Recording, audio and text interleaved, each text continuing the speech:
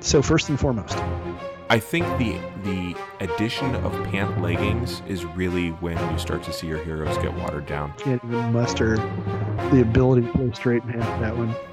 Which is a good argument for absolute rulers. Everybody is going to get behind me. They're all going to love me, and my support numbers will go through.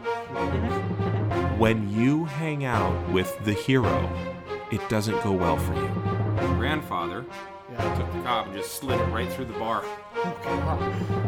Okay. And that became the dominant way our family did it. Okay. And so, in both of my marriages, they were treated to that. Okay, wait, hold on. Yeah, rage haiku.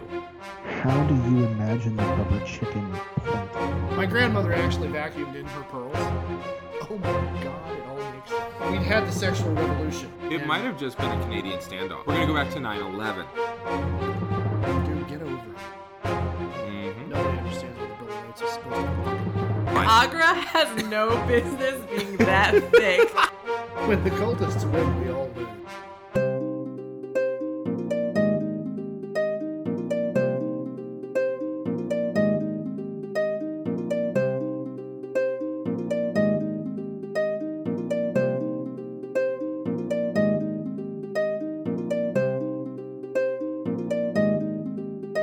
This is a geek history of time. Where we connect nerdery to the real world.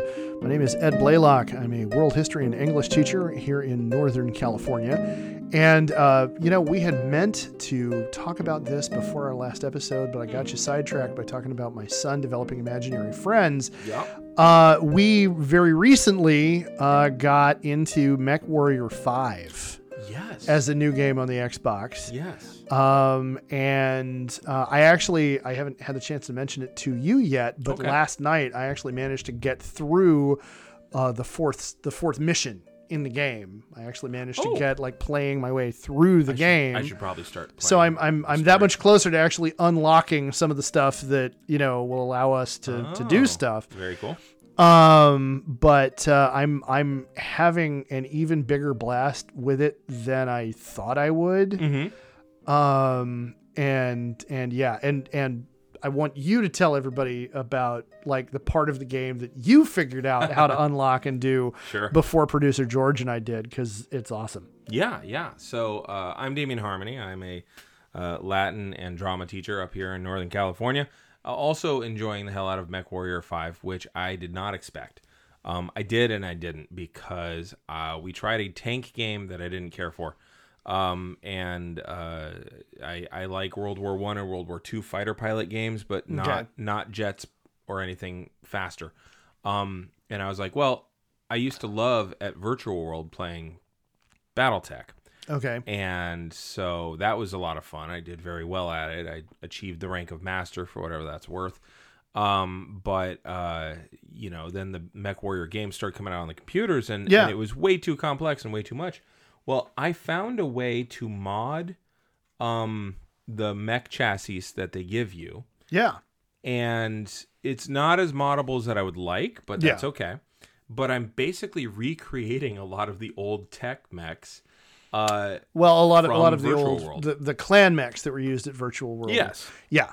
And that's been a lot of fun, because that enabled me to understand how to play the game better. Okay. And I was just playing earlier today in a moment of relaxation, and I figured out, because my chief complaint has always been I'm running sideways and I'm pointed this way, and I don't know how to reorient myself without just tapping that Y button.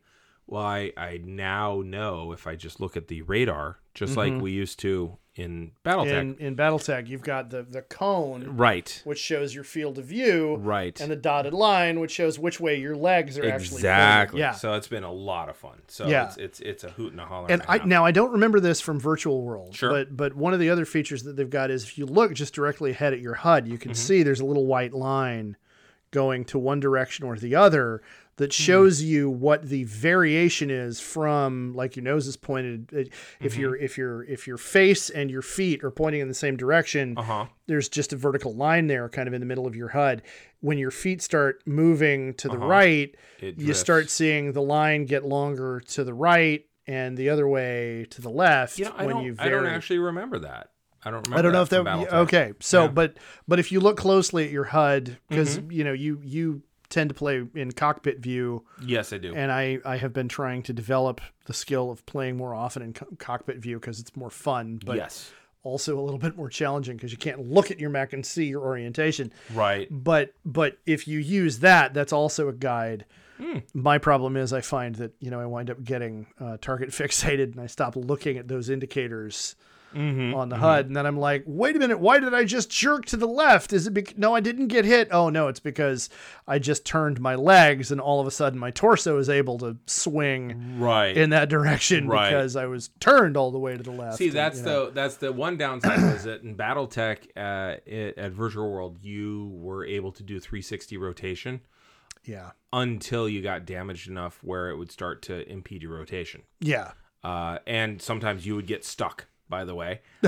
Which but you still I had that happen a couple of times myself. Yeah. But yeah, I very much am still working with that. Yeah. But it's a hoot. It's a lot of fun. So I'm glad that you and producer George found that game. Yeah. So all right, so last time we spoke, the doctor was in.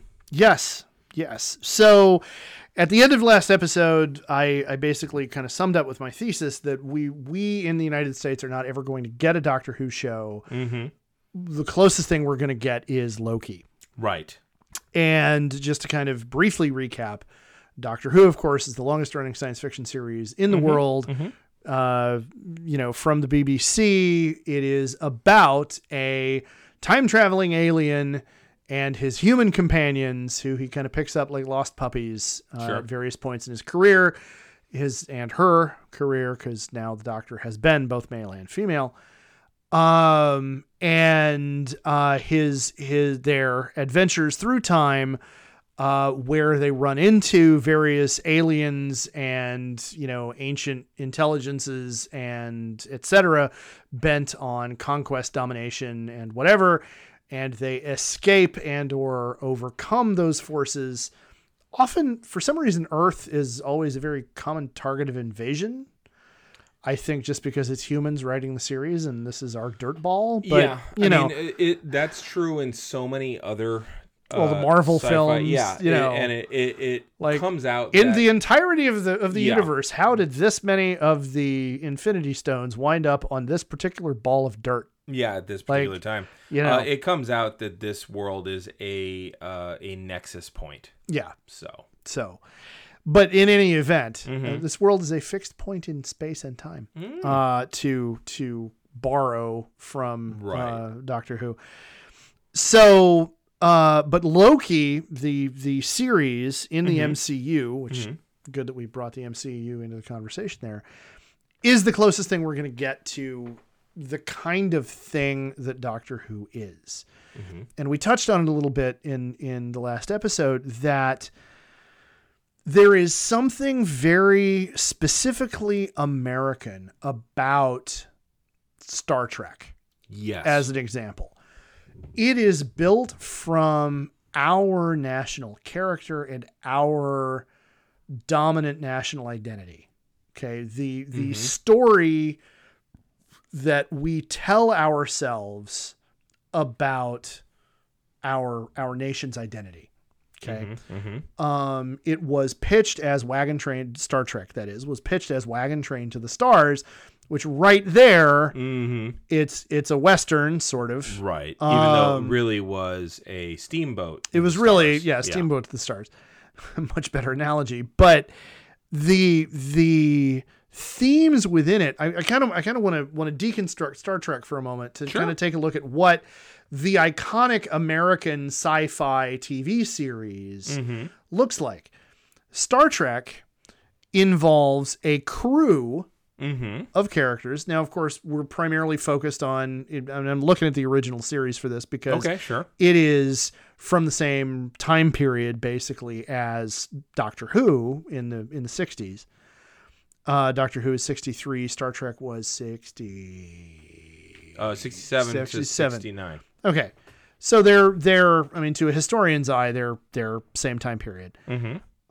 So while the Brits had developed and were then running with the Doctor, here in the United States, and now I've forgotten his name, the guy who came up with the concept for Star Trek, bad nerd, Gene Roddenberry. Gene Roddenberry came up with the organization of Starfleet and an exploration mission that has a military structure with a great deal of hierarchy and rank. Right. With the main character being the captain of the ship.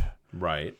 And with, the other senior officers being his, dynamic trio partners, and then the less senior officers being kind of the recurring supporting cast. And it's very hierarchical. It is overtly utopian. Yeah. Okay. Starfleet exists in the Federation of Planets, which is a society in which, ancient ideas about religion and, hang-ups from Earth's primitive past have been dropped, and everybody lives in this post-scarcity society, which doesn't ever really get fully fleshed out in the original series. We just know, we overcame ideological differences and we don't have scarcity anymore. So we're really actually kind of hyper-socialist, but it's never put that way. Right. Anyway, I'm kind of getting off this, but it's this, again, very utopian idea that is this story about a starship captain in a leadership position in this organization with very strong military character to it. And they're engaged in an exploratory mission out into space to make contact with new alien races. And it's all very, it's phrased very much in noble overtones, kind of Dudley Do-Right of the Stars kind of outlook to it. And so it's really, really Cold War American. Yeah. Like immensely Cold War American. Oh yeah. Yeah. We get introduced to the Klingons, we get introduced to the Romulans, and it's immediately obvious they're very clearly the Soviets. And or the Chinese, in alien makeup, and so, I mean, all of the themes and all of the characteristics are really clearly a product of their time in the United States. Yes. And they're very clearly built around a very specific kind of American identity. Our popular culture glorifies the captain of the ship. Yes. Glorifies the hierarchy. Glorifies the idea of the order is good. The organization has high ideals. The organization is, noble. And, we need to have structure and we need to have order in order to have peace and prosperity and freedom for everybody. This is how we attain This is how we attain all of this in this utopian society is through, this we have Starfleet. And again, Starfleet is quasi-military in its nature. Yeah. You can thank Gene Kuhn for that. Yeah. But yeah. Yeah. So now to compare that to the Doctor is an individual who ran away from his responsibilities in order to go see cool shit. Yeah, that's different. Furthermore, he doesn't go out of his way to, like, he doesn't say, okay, now I'm going to hop in my time machine and I'm going to go back to the Battle of Cannae because I think it went the wrong way and I'm going to fix that. He says, I'm going to go back to ancient Rome, and, he shows up in Pompeii 3 days before the mountain's going to explode, very famously. And, finds out there's, alien fuckery going on in the background. And he winds up getting sucked into dealing with the alien fuckery in the background. Well, that's woo. I guarantee you're going to get back to that point. Yes.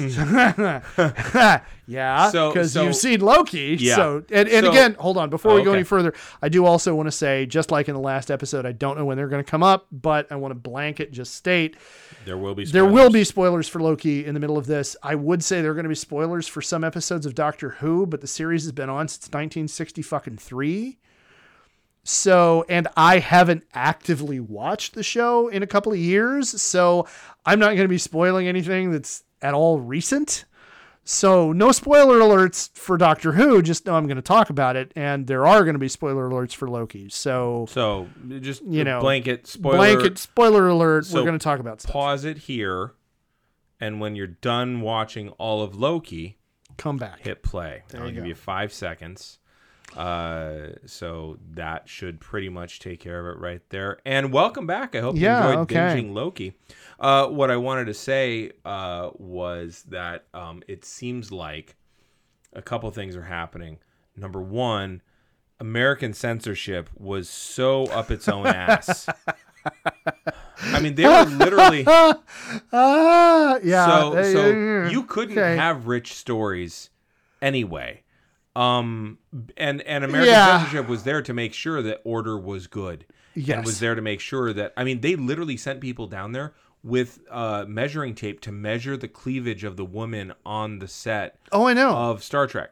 Oh, well, they did that in the movie studios too. Yeah, it's insane. There's a great story about one of the ways where they would actually have a sensor climb a ladder to look down to measure to get an idea. Yeah, I mean, it was nuts. So, and I don't know how it was in Britain, but Britain seems to Immediately- have a more literary understanding of how stories work as a culture. I think it's important to point out they were the ones who kicked the Puritans out. Yes. And the Puritans came We are the here. ones who are culturally, the dominant culture is descended from the Puritans. Yes. So I think that's basically like painting with a broad brush because it saves time. I think that's where a lot of that can be kind of explained away. So I guess my point Also is racism.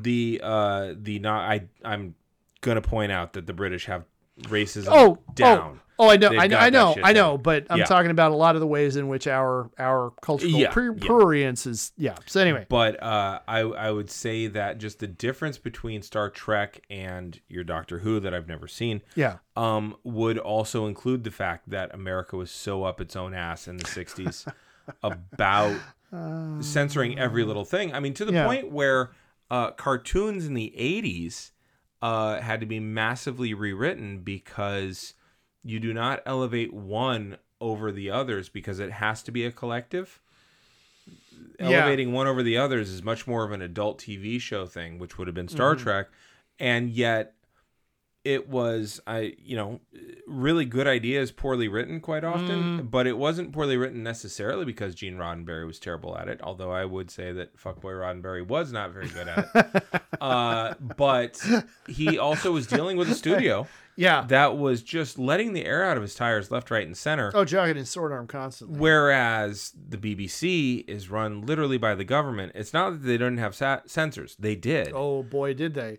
But sounds like they didn't censor ideas as much as they censored They did expression not. They thereof. did not censor ideas as much. Number one, number two, and now we get into the idea in our culture that there is a kids ghetto in our media, which is to say, in the UK, you could approach issues on a show that was family viewing. You could come at those ideas in ways that didn't have to be like overt. Writers in the United States, if they were writing a moral lesson for children, partly because we're culturally descended from the Puritans, and partly because they assumed kids were all stupid. Those kind of moral lessons had to be very blunt and delivered like sledgehammer blows. Whereas part of what the BBC was trying to do was elevate the art form and they were actively working to be literary and that kind of thing. And I mean, in a show like Doctor Who, which is rubber-faced aliens and kind of existed in its own sci-fi ghetto within the BBC, that still bled over into the way the show was done. Right. So that there were interesting kind of ideas and there were thematic elements that started being played with that didn't get censored, mostly because they could be more oblique about them. If that makes sense. The writers were allowed to be oblique because the assumption was the kids are going to get it anyway. Well, and there's not, I would say, also an underlying assumption of the communists are trying to pervert our children. Yes, this is true. Yeah. I think that one of the reasons you have so much censorship and have so much you have to say this thing out loud is because if you don't, if someone shares a tool, clearly they're communists. It's collectivism. You're looking a little pink over there. Right. Yeah. Maybe killing the red shirts was actually there might have been some like, subconscious symbolism involved. Hey, look over there. We're killing red shirts. You don't have to worry about us. Yeah. But yeah, hadn't thought of that. But yeah. So and we have this concept within the dominant culture of the United States.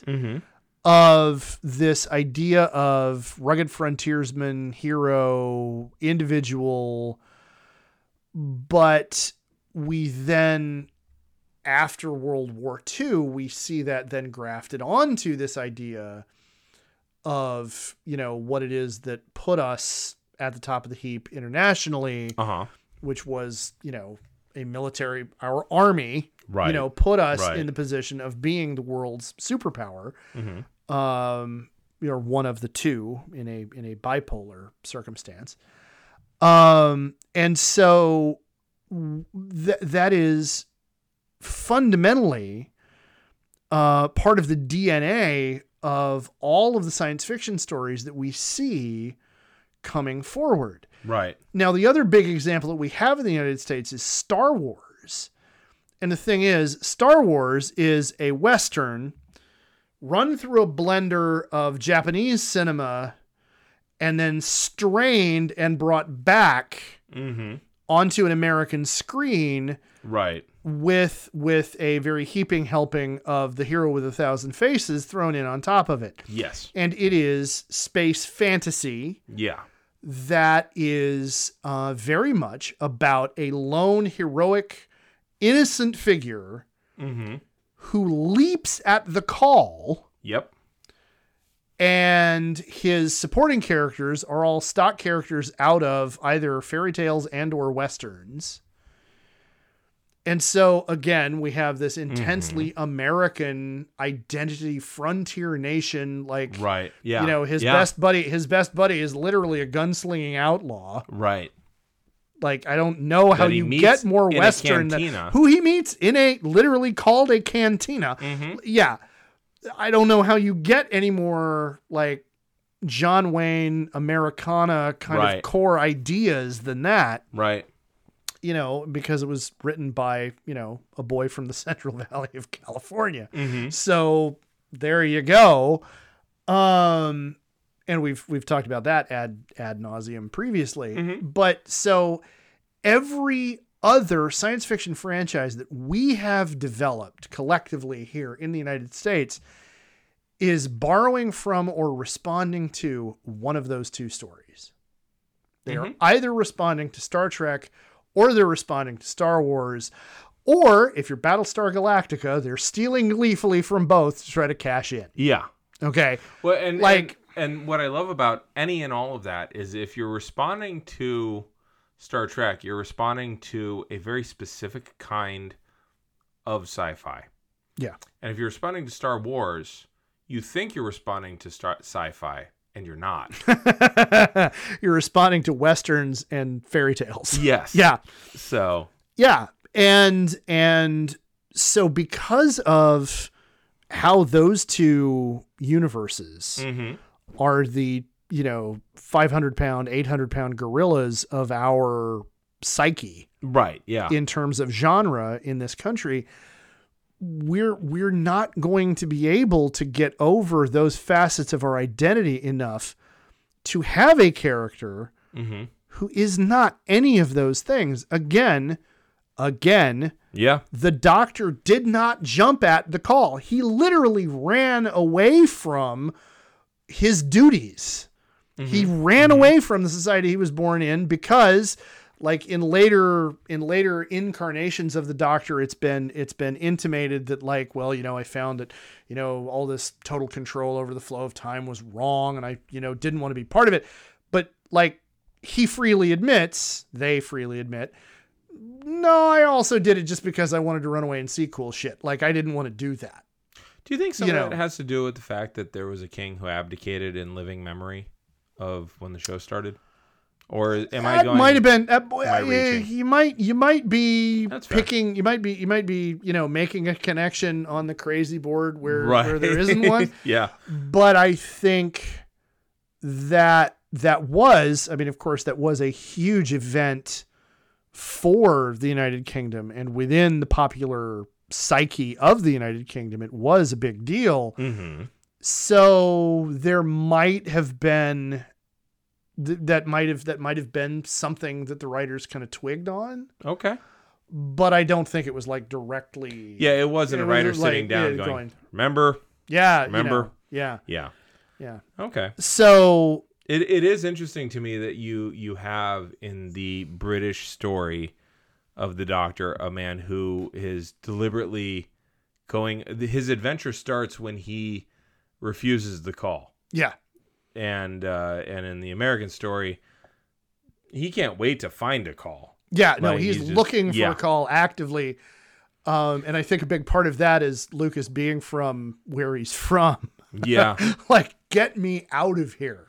Yeah. Oh my God. Yeah. And again, there's a very American aspect to that of no, I want to go off. I want to go have adventures. In British storytelling tradition, there's a lot more, I'm happy at home. I like home. Right. I don't want to leave home. Oh fuck, I got to leave home. Yeah. And then the ending of that story arc within the hero's journey is returning home. And I am home. I am changed. I mean, it's Tolkien. Yeah. I am changed. I am never going to be the same person I was when I left, but I am home. Right. There is still that return. Yes. And like, there ain't none of that in Star Trek or Star Wars. No, it's true. Like You're absolutely right. in Voyager, they wanted to get home. Like, that was their whole goal, and it ultimately did lead to that.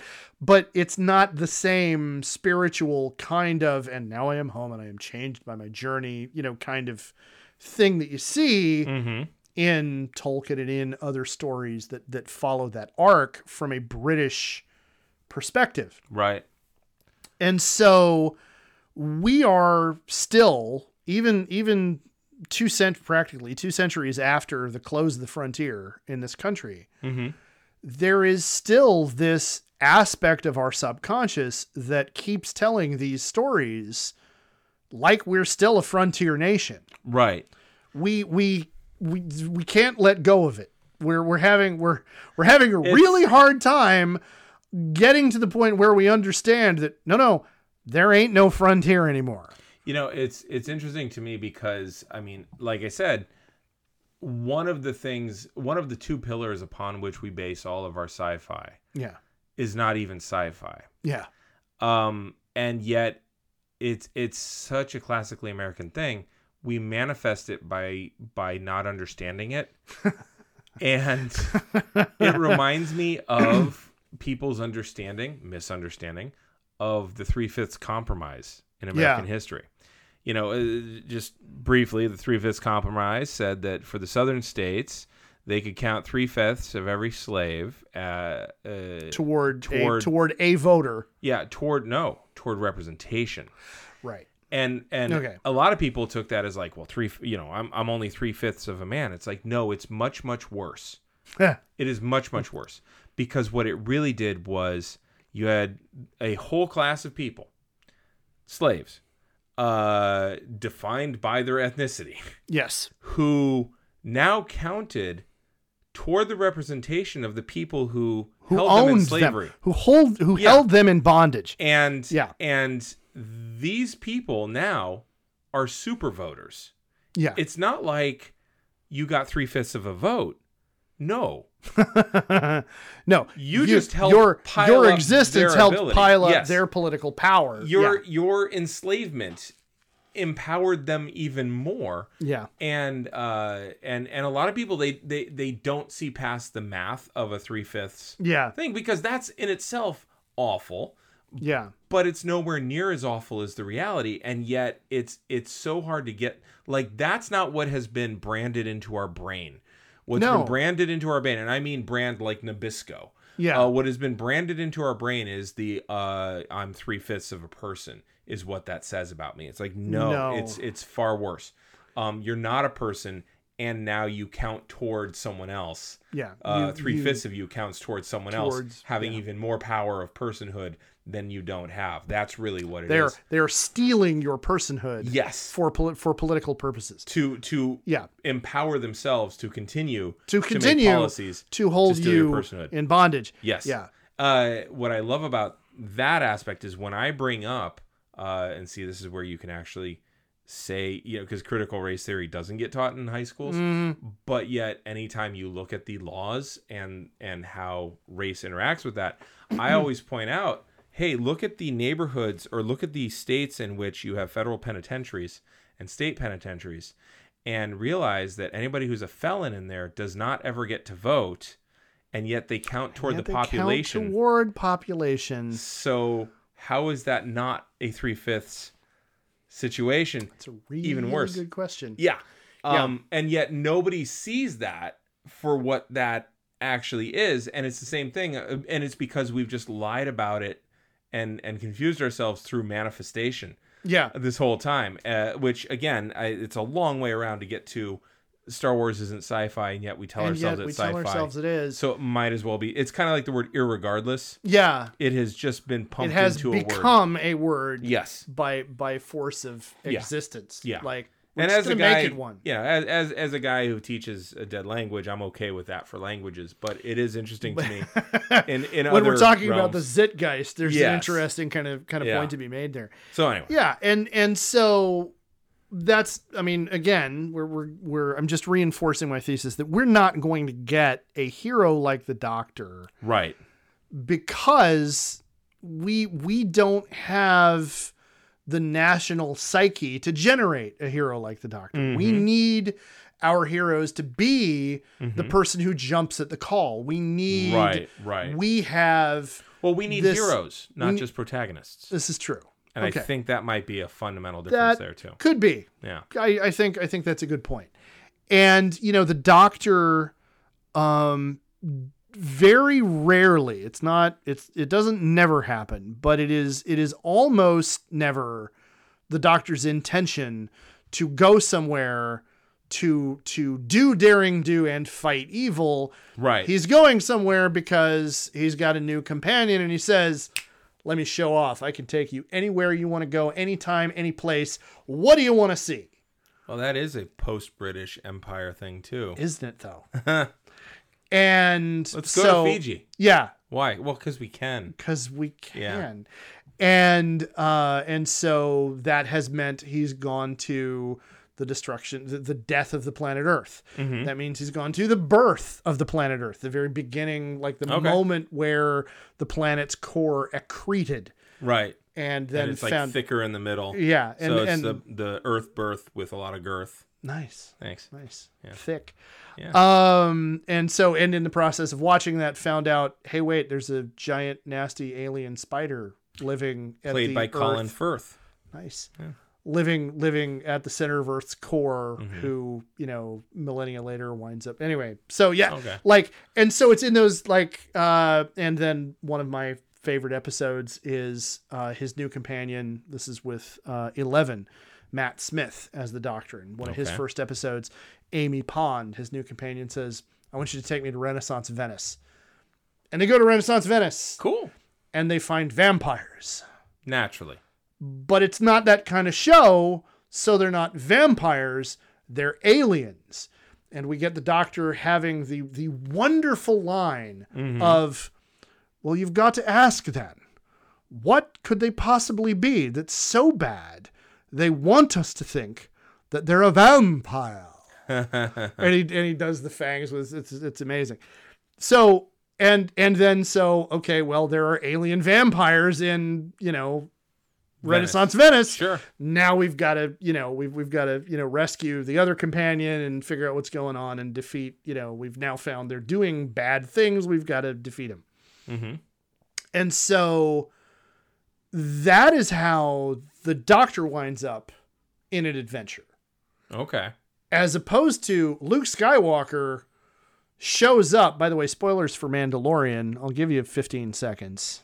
14. So 13, Luke Skywalker shows 12, up playing 11, a smaller 10, version of a guitar 9, whose 8, strings you can only find in certain spots in Texas at So- 3 a.m. Yeah, nice. Yeah. So that's so- why you get that cool yeah. music twang. Yeah, no, but yeah, he shows up in Mandalorian to wreck bad guys because he's there to rescue the child. Right. Right. And so that's how an American action hero, sci-fi hero shows up to do stuff. Well, and that's paying off. Like a huge thing yes. that still is that through line. Yeah. Like, Luke is only reluctant at the very beginning. Yeah. And then, he's he sees not really like he's his reluctance is not it's nominal. It's kind of nominal reluctance, and it's kind of I don't really know about all this mystical crap, but my aunt and uncle are dead, so I want to fuck up whoever did it. Right. Like, and in The Mandalorian, Din Djarin is not really a reluctant hero at all. He starts out being kind of an anti-hero, but once He's makes Jonesy Wales. I mean, and again, an American archetype. I mean, Right. it is no shit a space western. yes, it is. Like, we haven't done anything about The Mandalorian yet. Down we to the need music. Oh my God, the soundtrack. yeah. So, I mean, there's like 2 or 3 episodes about The Mandalorian we could do, but, so that is our collectively kind of our hero arc. That is how our protagonists behave. That's not how the Doctor behaves. And that is why Loki, that is part of why Loki gives off such amazing Doctor Who vibes. Yes. Because now we're going to finally start talking about Loki. He shows up in the first episode, and this is where the spoilers are going to start. I can't. Yeah, I mean, we already told seriously, you to we binge warned it you at the 14-minute but mark. So. but like he gets the Tesseract right in that opening sequence, does his I disappear move, yeah, and then all of a sudden, bam, he's being captured by the cops. Right. Like, who are the cops? Like, right, that they can capture Loki. Yeah, from the very beginning of the show, we're following very clearly an anti-hero. We're following at someone best. who fled. Yeah, we're following someone who fled, who ran away. And now at the very beginning, his goal starts out as, like, in the very first minutes of the series, his goal is, well, I'm going to get the Tesseract. I'm still going to, I'm going to become king, like, right. of everything. Right. Like, that's still my goal. And so he is very much not the Doctor. He is the Master. Okay. He's a Doctor Who villain in the opening Sure. few moments of Sure. the series, and he's being captured by the Judoon, Mm-hmm. who are space cops in the far future in Sure. Doctor Who. Sure. They also have the heads of rhinoceri, but that's beside the point. Anyway, I mean, if you actually look at the TVA Hunter uniforms and you ever look up Judoon, Oh, yeah? like, yeah, and I just realized that today while I Okay. was thinking about this episode. There are some remarkable similarities. Now, part of that is because they're both inspired by riot cops. So, you know, but so he gets picked up by the TVA's hunters, Right. who arrest him and carry him off to the TVA's headquarters. And the first couple of episodes of the show are like looking back on it, they're like a background episode or a below decks episode of Doctor Who. Because instead of following the Doctor, we're following The bureaucracy. frankly, yeah. the Judoon, Yeah. you know, supporting kind of sort of good guys, but frequently overzealous good guy Okay. kind of characters. They're kind of in Doctor Who, they kind of embody the idea of law before everything else. Like they want to be protectors. They want to save everybody. But if that means we've got to step on people's toes in order to do it, like they're not fascist, but they're overzealous. Yeah, I mean, the TVA overzealously overprotective. The TVA is basically the same thing. They're proving people left and right. They are protecting the sacred timeline. Now here's where there's some important differences between the Judoon and the TVA. The TVA, from the like, as soon as you really like, we get about 2 episodes in, because they only have 6 episodes to work with, and so the TVA starts looking pretty fascist, Pretty quick. really fast. Yes. The Judoon never quite get there. The TVA starts looking like, okay, wait, they are, everybody working for them is very much convinced that what they're doing is necessary, and it's a necessary evil, because whatever's going to happen, if they're not there, whatever's going to happen is going to be so much infinitely worse. Okay. But then the very first time Sylvie says it to Loki, she says, "You're working with, you know, your fascist time cops," Right. or whatever phrase it was. But she explicitly uses the word fascist, and the moment that comes out, you're like, "Oh my God, they really are, aren't they?" Yeah. Yeah. And so then we get through the first couple of episodes, and then we get to Lamentus. Okay. They arrive on Lamentus. They get stuck on Lamentus. Yes. And everything about that episode felt and looked like Doctor Who. Visually, Okay. what you said in our last episode about the kind of fudging visually, making it feel like the frame rate was being messed with. There is something to the shininess of like the kind of the nature of the lighting and the shininess of everything. Yeah. That is reminiscent of so many different sets from Doctor Who. Gotcha. And the guard uniforms, when they're getting on the train, the faceless, sort of faceless guards with the big funny looking swoopy visors on their helmets, and the oddly fat looking like sweaters that the guards are wearing, that is so Doctor Who. Like that whole aesthetic is so very much like visually it would belong right at home in any number of Doctor Who episodes. And by that time, Loki is still saying, he's telling himself, no, I want to take over the TVA. Yeah, but he's I clearly want to take shifting. it over. But he's clearly, Yeah. there's a part of that is still his self-visualization, his self-identification, still, you know, kind of trying to tell himself, no, I'm in this for the long con. I got my eyes on the prize, you know, when in point of practical fact, he's starting to notice, well, no, this that's episode not what I want. is where he switches over to being, this episode is where he fully enacts his humanity. Like Yeah. it took all of Ragnarok until the end for him to like be okay with hugging his brother. Yeah. And this was that moment. Yeah. Like at the very end when they're sitting there and he reaches out to her. Yeah. Yeah. Yeah. And then everybody watches the variants Yes. just like spiking. They're like, oh shit, what Yeah. happened? Right. You know? And so that whole episode, like the plot arc of the episode of, okay, now we're stuck on the planet. Well, We and have to figure out how we're going to get off of here. And it's not a problem we can solve by beating people up. right. Like, I mean, there's a fight scene in it because it's an MCU show, but But I mean, she very clearly says, "No, your idea of doing this is not going to work." yeah, Like, that's well, she yeah. calls him out on that's not actually a plan. yeah. You don't know what a plan actually is. Yes. Like you're Well, and I'm going to point out something here as well. Where they are in Lamentis is, and this is brought up in the previous episode, it's that he has figured out her trick. trick. She hides in Armageddon's. Apocalypses. Is the term they use. Yeah. And that reminds me of, because I have a lot of students who love Doctor Who. Yeah, okay. And that reminds me of discussions that I hear from them say from time to time, fixed point in time. Yes. So There is a thematic parallel there that Yes. what happens on Lamentis can't be changed. right.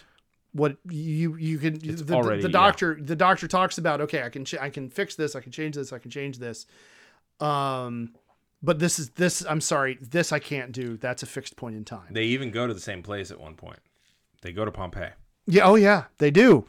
And have a wonderful moment with Tom Hiddleston, Who is a classics major, getting to actually say shit in Latin. And I will tell you how stoked my daughter and my son were to hear that. And they both said, wow, his pronunciation's pretty good. And I was like, yes, yeah, it is. Well, that's what you get. And I was looking at the grammar and I was like, oh, that's okay. That is not just the, I am here today. I am sitting under a tree. There is also another one sitting under the tree. Together, we sit under the tree. No, it was, he used the phrase, the name for me is Loki. Now, it translates to my name is Loki. Yeah. But he literally used a dative of possession, that's a little extra.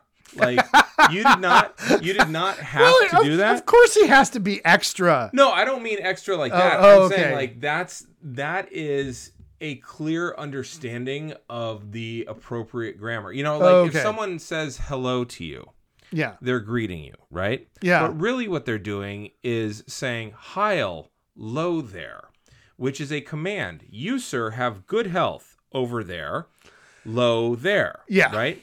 But Yeah. we don't treat it like that. No.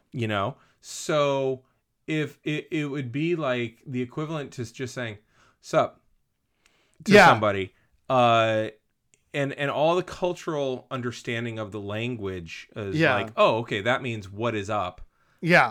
And you just shortened it down. You're not demanding that I eat dinner right now. Yeah. You're not saying sup. You know? And it would be similar, like instead of, if somebody were to write a script that, one character greeting, the other would say, sup, not much, you, and that would be it, as compared to good morrow, good fellow. Yeah. How are you on this fine morning? I am well. The birds have chirped. It's like they could have done that with their Latin, but they didn't. But they didn't. They did a better job. Okay. So, yeah. All right. So you're kind of saying it was more naturalistic for somebody who would have actually been a Latin speaker at the time. Yeah, it was much more colloquial Latin. Okay. Than textbook. Then I've heard used, and not only the pronunciation, that was cool, but the grammar itself was better than what I heard in Supernatural. Well, okay. To be fair, they're invoking a god all the time. Yeah, so But, and the argument could be made that most of the Latin you hear in Supernatural is church Latin Yeah, it's ecclesiastic. from centuries later. Yes. But the grammar is the grammar. Yeah, well, okay. Granted, So, the grammar is the Latin grammar I heard in the Pompeii spot of Loki was better than the grammar that I heard in Lost when it turns out some of the others speak Latin. Okay. So, All right. There you go. all right. Very So anyway, cool. Yeah, no, they're it's hiding in one of the most apocalypses, entertaining yeah. moments of the whole series is Yeah. him standing on the back of that cart shouting, "You're all gonna die! Nothing matters!" Right. And he's so fucking gleeful about it. Yeah. Because he was right. Yeah. Well, because he was You proving know, himself right. Yeah. This is a fixed moment in time. Yeah. And fixed point in time. And what I love too also is that the street that he's sitting on, Yeah. that's the one that you see. Like if you type in Pompeii Road, Yeah. that's the street. It's literally that street. I have pictures of students walking on that street. That's just kind of Okay. fun. Yeah. That's entertaining. Yeah. So yeah. So he and Mobius, which Yes. by the way, if you're going to give a time agent a name, like how perfect is that? And I, especially since he doesn't know how old he is, where he Yeah. began or where he ends, and Yeah. and he keeps coming back. Yeah. Yeah. It's I do wish that they would have him show up with like less jacket, less tie, uh-huh. less Yeah. shoes, just so he's A stripping. Mobius stripping. Yeah. Yeah. Nice. I also, I'm sure there are plenty of Wilson fans who would Yeah. like that too for different reasons. than True. you. True. I also really wish they would have done this in Loki. Have him keep having moments where it would have been totally appropriate for him to go, wow, and never have him do it, and then have one scene at like episode 5 Yeah. or 6 or episode 5 at the end, Yeah. where you know how at the end of what was it, Age of Ultron, Yeah. Steve Rogers like Avengers, and then it cuts. Yeah. And he was about to say assemble. Yeah. But have Wilson tight in on Wilson's face Yeah. when he sees something really cool, and have him go, and then it cuts. And so it never pays it off. I would have loved that. Just give everybody blue balls for Yes. that. Like, yeah. Yes. Yeah, you're evil. Yes. But we see Loki turn into Yes. the Doctor Mm-hmm. in this, or into kind of an avatar of At the Lamentus, Doctor yeah. at Lamentus in Yep. this moment where he stops being a Doctor Who villain. Mm-hmm. Who is looking for power, looking for whatever. Number Right. one, at this point, he just wants to escape. Yeah. And number two, he has now determined, okay, yeah, no, you know what? No, fuck that. Right. Which is a moment the Doctor always hits. Oh. There is always a point in a storyline, especially in anything that is a multi, like we got this Yeah, serial and this serial and this serial. Like there's always a moment where the Doctor goes, all right, okay, no, you know what? I'm sorry. I'm done. Mm-hmm. Now I'm going to stop being nice. Gotcha. And then we see things like the ending of The Family of Blood, where the 10th Doctor chains one of these nearly immortal pan-dimensional aliens at the heart of a neutron star for eternity, traps another one of them in every mirror everywhere all the time. If you ever look in a mirror and see something flicker and then don't see it again, that's okay. her. Like mythical, trickster god avenger kind of shit Right. he pulls off. And this is the moment where Loki, as a trickster god avenger, kind of determines, okay, yeah, you know what, I've got something to care about, and now it's on. Okay. Yeah. And He answers the call. He answers the call. Yeah. Now Sylvie, Mm-hmm. his variant, Mm-hmm. The has one to whom he is the assistant. the one to whom he is the companion. Yes. Basically, has had that moment a long time before. Mm-hmm. And so she turns out being the catalyst for him to have that moment. Mm-hmm. And then they wind up having at the end of episode 6, as they confront He Who Remains, Mm-hmm. they have their own, or Hiddleston, Right. Loki Prime, for lack of a better term, variant Loki, not Loki Prime, but I our get you. I get you. new Loki Prime, Right. because the original one is dead. Yeah. they have their sitting in a hallway with the end of two wires moment. Oh yeah. With Kang, there is a legitimate Immortus, moral, but yeah. They have their legitimate moment of no, wait. Right. And the thing about it is, and this is again how he is not following the typical American science fiction hero archetype.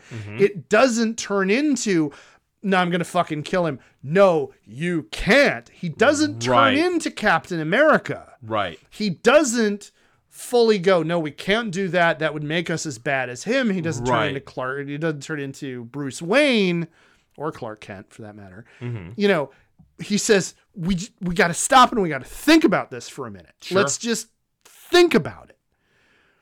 And the moral ambiguity of you can't trust and I can't be trusted. Right. Comes back and bites, as it turns out, the whole universe in the ass. Right. In that moment. And that moral quandary from a character who has Loki has his roots as being an anti-hero. The Doctor has never really been an anti-hero. Sure. But for us as a viewing audience to get to a place of moral ambiguity in a protagonist, we have to start with him as an anti-hero. Right. For it to be kind of comprehensible for us, you know, again, because of those issues of identity that I talked about before. And so we have this great, very, very Whovian kind of dynamic on top of all of the other vibes that I've talked about, you know, being taken kind of from that same kind of mentality. And so it was for me as a fan of Doctor Who, and previously what I said before was the closest thing we're ever going to see in the United States to Doctor Who is the TV series The Librarians, which I now have to amend that statement because Loki is a much better fit. But what I was looking at there was the kind of protagonist, the lead librarian, Flynn Carson, is the same kind of kooky protagonist kind of character, kind of half mad. You never really know entirely what he's going to do. He always has a plan, but his mouth can't keep up with his brain. So when you're listening to him talk, it sounds like he doesn't know what the fuck he's doing, but you know, he's playing 3-dimensional chess. And by the way, that's also a very fun series. A great time. I highly recommend that as well. But Loki, because it explicitly involves time travel and all of the kinds of themes that you can get into with it, is I think a closer facsimile. And I don't think like within my lifetime, I don't think our dominant national identity is going to change enough for us to be able to get a version of Doctor Who for ourselves. And I think Loki is the closest thing we're going to get. And I think Loki is still very different from Doctor Who in a lot of ways. The message that it's trying to get across is very different. Doctor Who basically at the end of the day is trying to say something about pacifism and cleverness and trusting in diversity, whereas Loki is very much clearly a direct statement about fascism and free will. Well, and Loki is very much internalizing and dealing with the internal jihad, whereas it sounds like Doctor Who is dealing with an external jihad. And I think that it's again very American in a lot of ways. Like you center the story on this one person, and it's all about this one person. There are other characters that help you learn more about this one person, but it's still all about this one person. Even though it's Doctor Who, you're following him as he introduces you. He's your conduit. He's the host. Whereas in Loki, he is the whole reason you're there. Yeah. And I think there's a different distinction there. Yeah. I Yeah. think tonally you're right. That's a significant difference. Yeah. And so, and you know, I mean, I've spent all this time saying this. I don't want anybody to come away thinking that I'm getting down on Loki for Right. this, or that I'm saying, oh my God, they just cribbed this from Doctor Who. No, Right. You're not saying it's derivative. I'm You're not saying it's homage. derivative. I'm saying, well, I'm not even necessarily saying it's homage. I think, it can't, because it's a science fiction show about time travel. Mhm. It can't help but have influences from Doctor Who Sure. that are direct or indirect. And it's going to revisit ideas and play with ideas that are similar. But I think the similarity in tone and aesthetic, Mhm. and now on Lamentis, an awful lot of the background painting, matte painting, Mhm. and all that kind of stuff, just like the matte paintings from the TVA, you know, the vast city in the background. Right. That's all very Kirby. Yeah. It's also very Whovian, in the way that, like, the TVA is very brutalist looking kind of interior architecture. Yeah. Lots and lots and lots of Doctor Who sets involve a lot of brutalist architecture because it was filmed in Britain in the 60s. Right. Right. You know, and so, like, aesthetically, there's either an homage or just, you know, kind of a similar vibe going on. Sure. But I think it's a good thing that we have Mm-hmm. that we have a story in our lexicon that is closer to what the Doctor is. Yeah. And I think, and I mean, by itself, it's an amazingly clever show. It's Tom Hiddleston is so charismatic. He could read the fucking phone book, Yeah. and I'd tune in for it. And I feel terrible because I can't remember her name now. Sophia. Oh, the gal who plays Sylvie? Sylvie. Gotcha. I'm gonna have She's just to a be terrific fair. actress. Just to be fair, Yeah. I've got to look at it because I feel bad if I don't do it. But yeah, she's amazing. You know, and You know. Sophia DiMartino. Okay. She's absolutely amazing.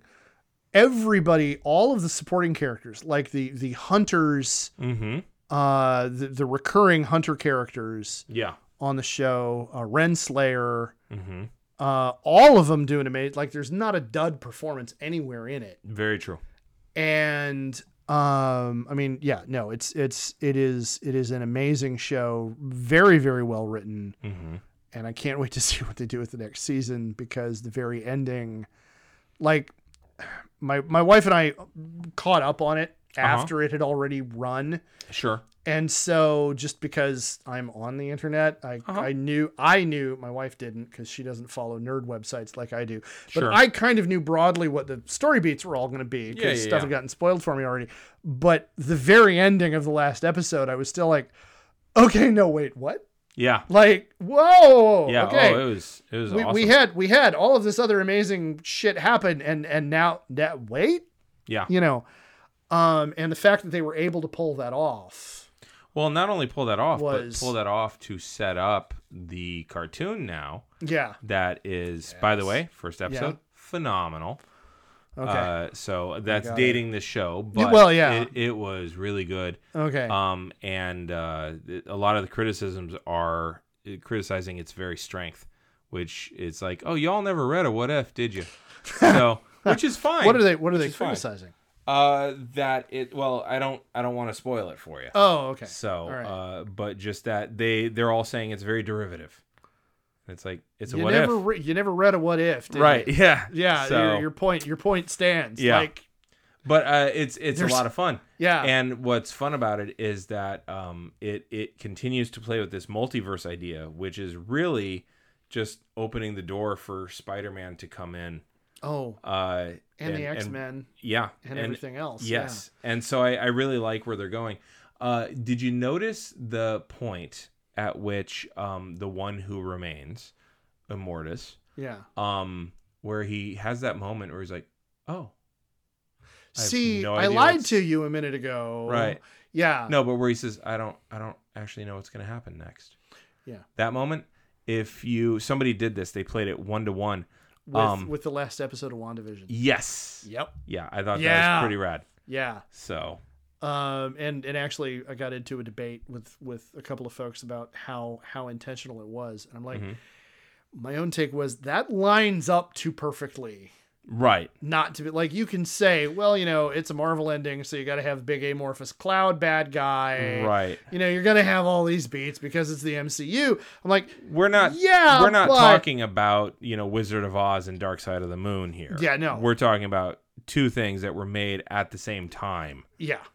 about the same subject. With the same overarching, story Bible involved. It's pretty rad. Yeah. And talking about fixed points in time. Sure. What's interesting is now through Loki in the MCU, we now have the idea of variant universes and branching timelines and all this stuff. Yes. What's interesting is in Doctor Who, there is only ever one timeline. He bounces around on the same timeline all of the time. Fixed points in time are just fixed. Yeah. And beyond timey-wimey stuff, Right. we don't get an explanation. I got my thing that goes ding. Right. And so, other than timey-wimey ball, there's no explanation of why things are fixed points in time. But everything is on the same timeline. Everything is, in the end, ultimately linear. You do all kinds of chicanery bouncing around on the timeline, but it's always one timeline. There is only, to my knowledge, one storyline in which he makes contact with a parallel universe. And it's the conclusion, and again, like, this has been part of the lexicon for years, so spoiler alert, whatever. At the end of the Rose storyline, in order to foil the master plan of the Master, he has to open up, or the Master opens up. Anyway, there's connection between universes. Okay. Between timelines. Okay. And Rose gets, in the process of sealing off the other universe, Rose gets sucked through and stuck on the other side. Okay. Rose is his assistant? Is his companion. Gotcha. And the essentially love interest that has happened since the reboot. Okay. And so he and she get separated. And at the very culmination of that storyline, there's this incredibly overwrought scene where he's in the TARDIS making a phone call across universes, and he says, "I'm bleeding off the energy of a dying star to contact you, because that's how much energy it takes to do this." Okay.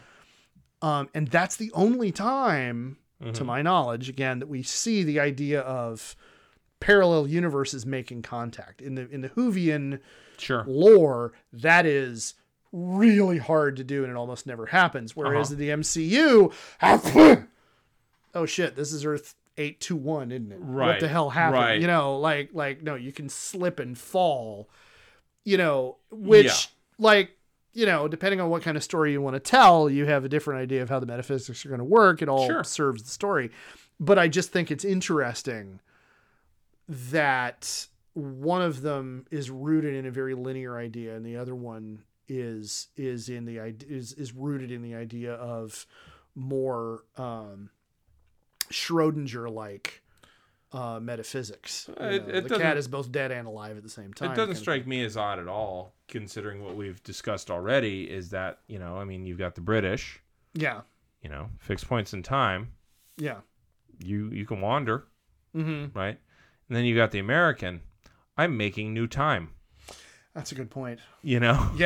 Yeah. What I do matters. I am now creating a new timeline. Right. Yeah. Even in Star Trek, when they accidentally bounced into the mirror universe, they Kirk 100%. There was no temporal prime directive there. Yeah. You Yeah. know, he Yeah. 100% disrupted everything Just with his very wrecked shit. presence. Yeah. Just, yeah. Which, by the way, Deep Space Nine did a fantastic job of exploring about 4 or 5 times.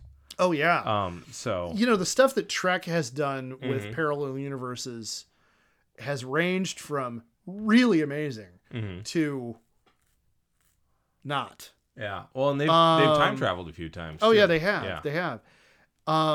And one of my favorite kind of Trek related things about the mirror universe is, you know, talking about Vulcan students at Starfleet Academy. Have you seen this meme from Tumblr? Go on. Talk about, you know, eventually it's you know, some you know, Vulcan science student is going to have to go to an older Vulcan at you know, at the academy and go, yes. you know, yes. what happens? Well, you know what happens when you give humans more than one warp core? Right. They try to fire it into a star. Yes, They yes. wind up burning a hole through into a parallel universe where they find out everything is run by racists, and that offends them so much Yeah. that they wreck shit there Yeah. before they punch their way back into this universe. Right. You know. Yeah.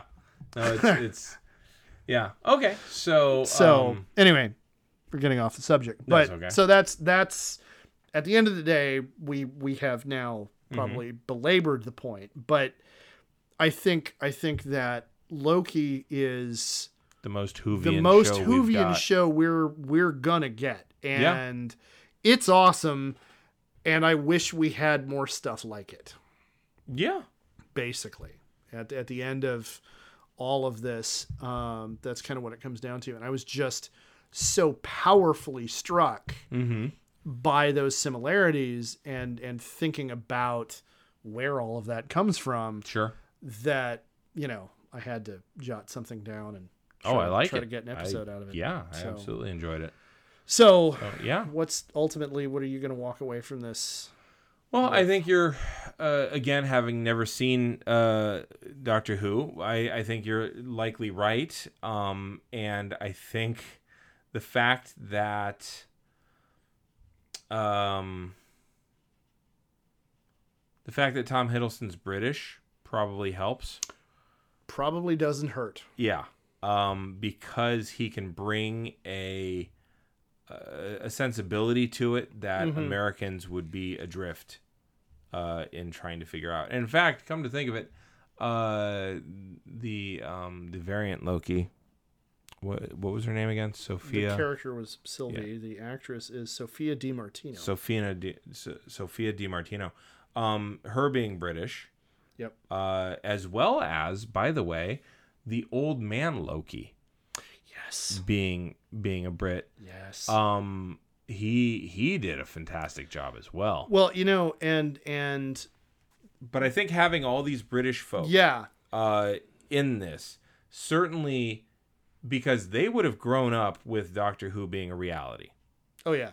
I would not be surprised if some of them had turned down spots on it or been offered spots on it. Or if we look back, I don't think Hiddleston has been on it, but I'm sure others probably. Sure.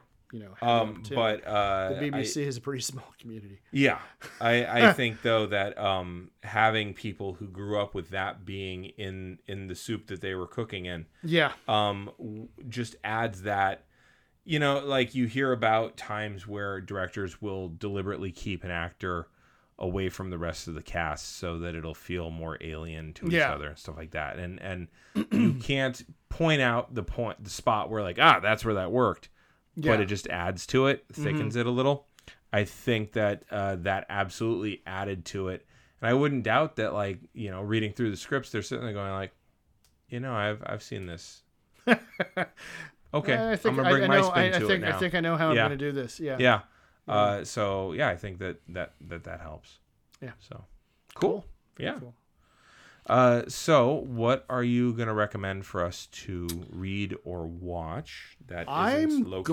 That isn't Loki. I'm gonna go with the other source of my inspiration for these episodes. I'm going to recommend very strongly that everybody go find some storyline from Doctor Who, and I'm going to strongly recommend that you go with either Tom Baker or Sylvester McCoy. Okay. First, okay, find any one of the serials that they did. Now, Tom Baker was in the role for the longest period of time, so it's going to be easiest to find some of his. He actually wound up kind of getting fired because he made statements in an interview that, like, he was the Doctor now. And so they shit-canned him. And he and the franchise had a very contentious relationship for a very long time after that. But either Tom Baker or Sylvester McCoy. First, find a storyline and watch it with one of the two of them, because they're amazing, and they are, to me, for me, they are the two best actors from the original Who series between 63 and 89. Then I want you to go to, and now I got to look up the title of the episode.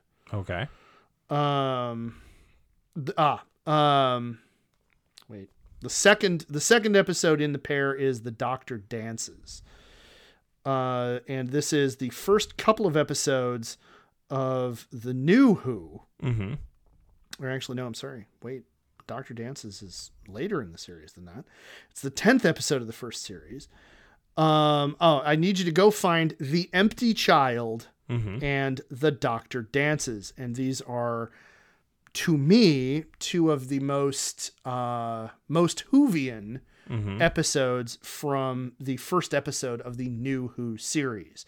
Now, in this series, it's Christopher Eccleston, who you may recognize from a whole bunch of heist movies, usually playing a bad guy. All right. He's playing the Doctor.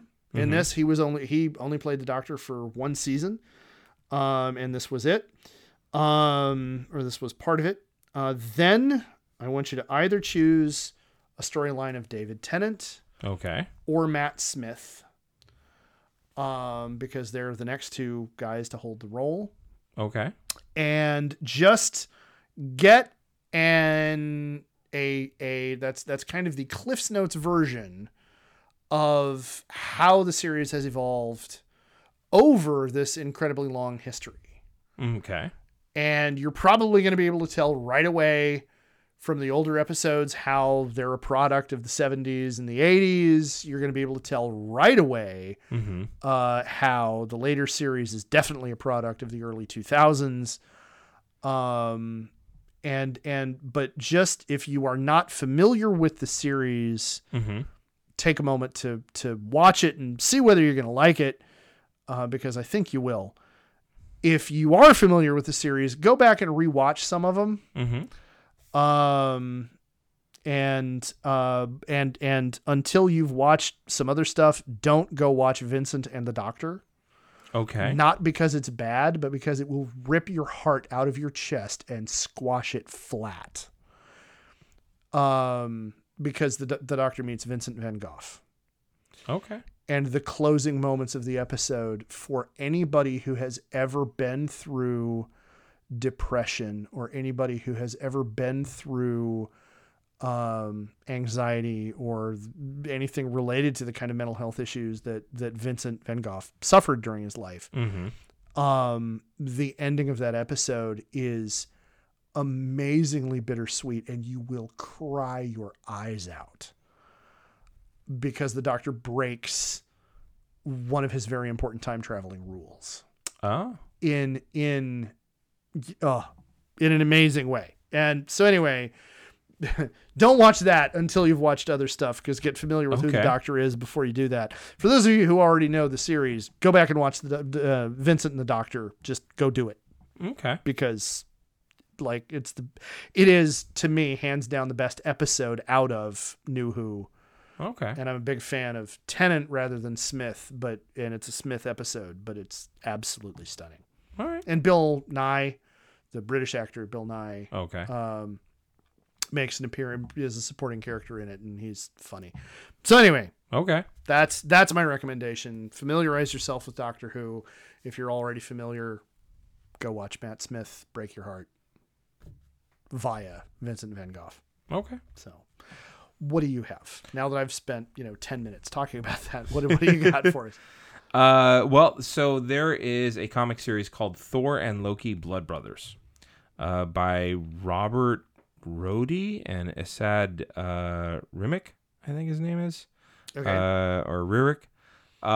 And it's essentially... and there's also... I think it's on Netflix or something. It's this interesting animation of it as well.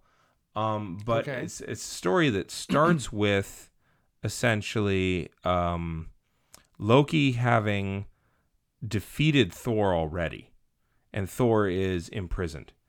And the whole thing is Loki dealing with Sif and Balder and just kind of like really giving his side of things. Oh. And talking through it, he realizes, I never hated my brother. I need to go and free him. I need to apologize to him. I need to own my part in all this. And he gets down there just as Thor has broken the yoke, and Thor whoops his ass. And so it never, and it's sad as hell. So that is just a wonderful look inside of Loki's addled mind. Okay. And what I've always liked about Loki was that he is a character who is so driven by forces that he cannot control, though they are within himself. Yeah. So And I think the series does a really good job Mhm. of analyzing that. Yes. Like there's a very modern American kind of, we're going to get on the couch and we're going to therapize this Yeah. kind of aspect to the Loki series that you don't see in Doctor Who. Well, I think that's But, largely you know, because people have such a crush on Tom Hiddleston's version of Loki that you need to humanize him, otherwise Yeah. it's I can only see going to be that. one note. Yeah. But I do really like the exploration of him and him having a conscience and finally realizing why it is he has been doing what he's been doing and realizing how baked into his firmware that is. Now, the other one I want to point out is because we didn't really talk about that many variants of Loki. We talked about Old Man Loki, which was pretty cool. We didn't talk about Alligator Loki at all, which No. I would just point out big Peter Pan vibes. Oh yeah. To the point where he bites off the other Loki's hand. I mean, it's it's Captain Hook. Yeah. But it's called Loki, Agent of Asgard, and there is a paperback full collection of it. Okay. But if not, if you've got the Unlimited app, look at that. But it's essentially Kid Loki running around, and he is kind of a one-man secret service for Asgardia, Okay. which is pretty cool. All right. And it's fun. I think it's a lot of fun. You get a different look at them. Okay. And so that actually just got put together, and I think it should be out pretty soon. Okay. So those two things. I really do think the Blood Brothers one is a far better read, though, just because it's so wildly different from what you would expect. And the artwork is phenomenal. Okay. So those are the things I'd recommend. Very cool. Yeah. All right. So on the social medias, where can we find you? I can be found at EH Blaylock on Twitter. I can be found at Mr. Blaylock on TikTok and Instagram. Where can you be found? You can find me at Duh Harmony on Insta and Twitter, 2 H's in the middle. You can also find me every Tuesday night at 8:30 p.m. On twitch.tv/Capital Puns. So those are some places you can find me. By the time this airs, I will have already done some really amazing stuff internationally as well as nationally. So sorry you missed it, but you can look them up from previous episodes. Collectively, they can find us at www.geekhistorytime.com and a Geek History of Time or at Geek History Time on the Twitter machine. There you go. All right. Well, for A Geek History of Time, I'm Damien Harmony. And I'm Ed Blaylock. And until next time, we are burdened with glorious purpose.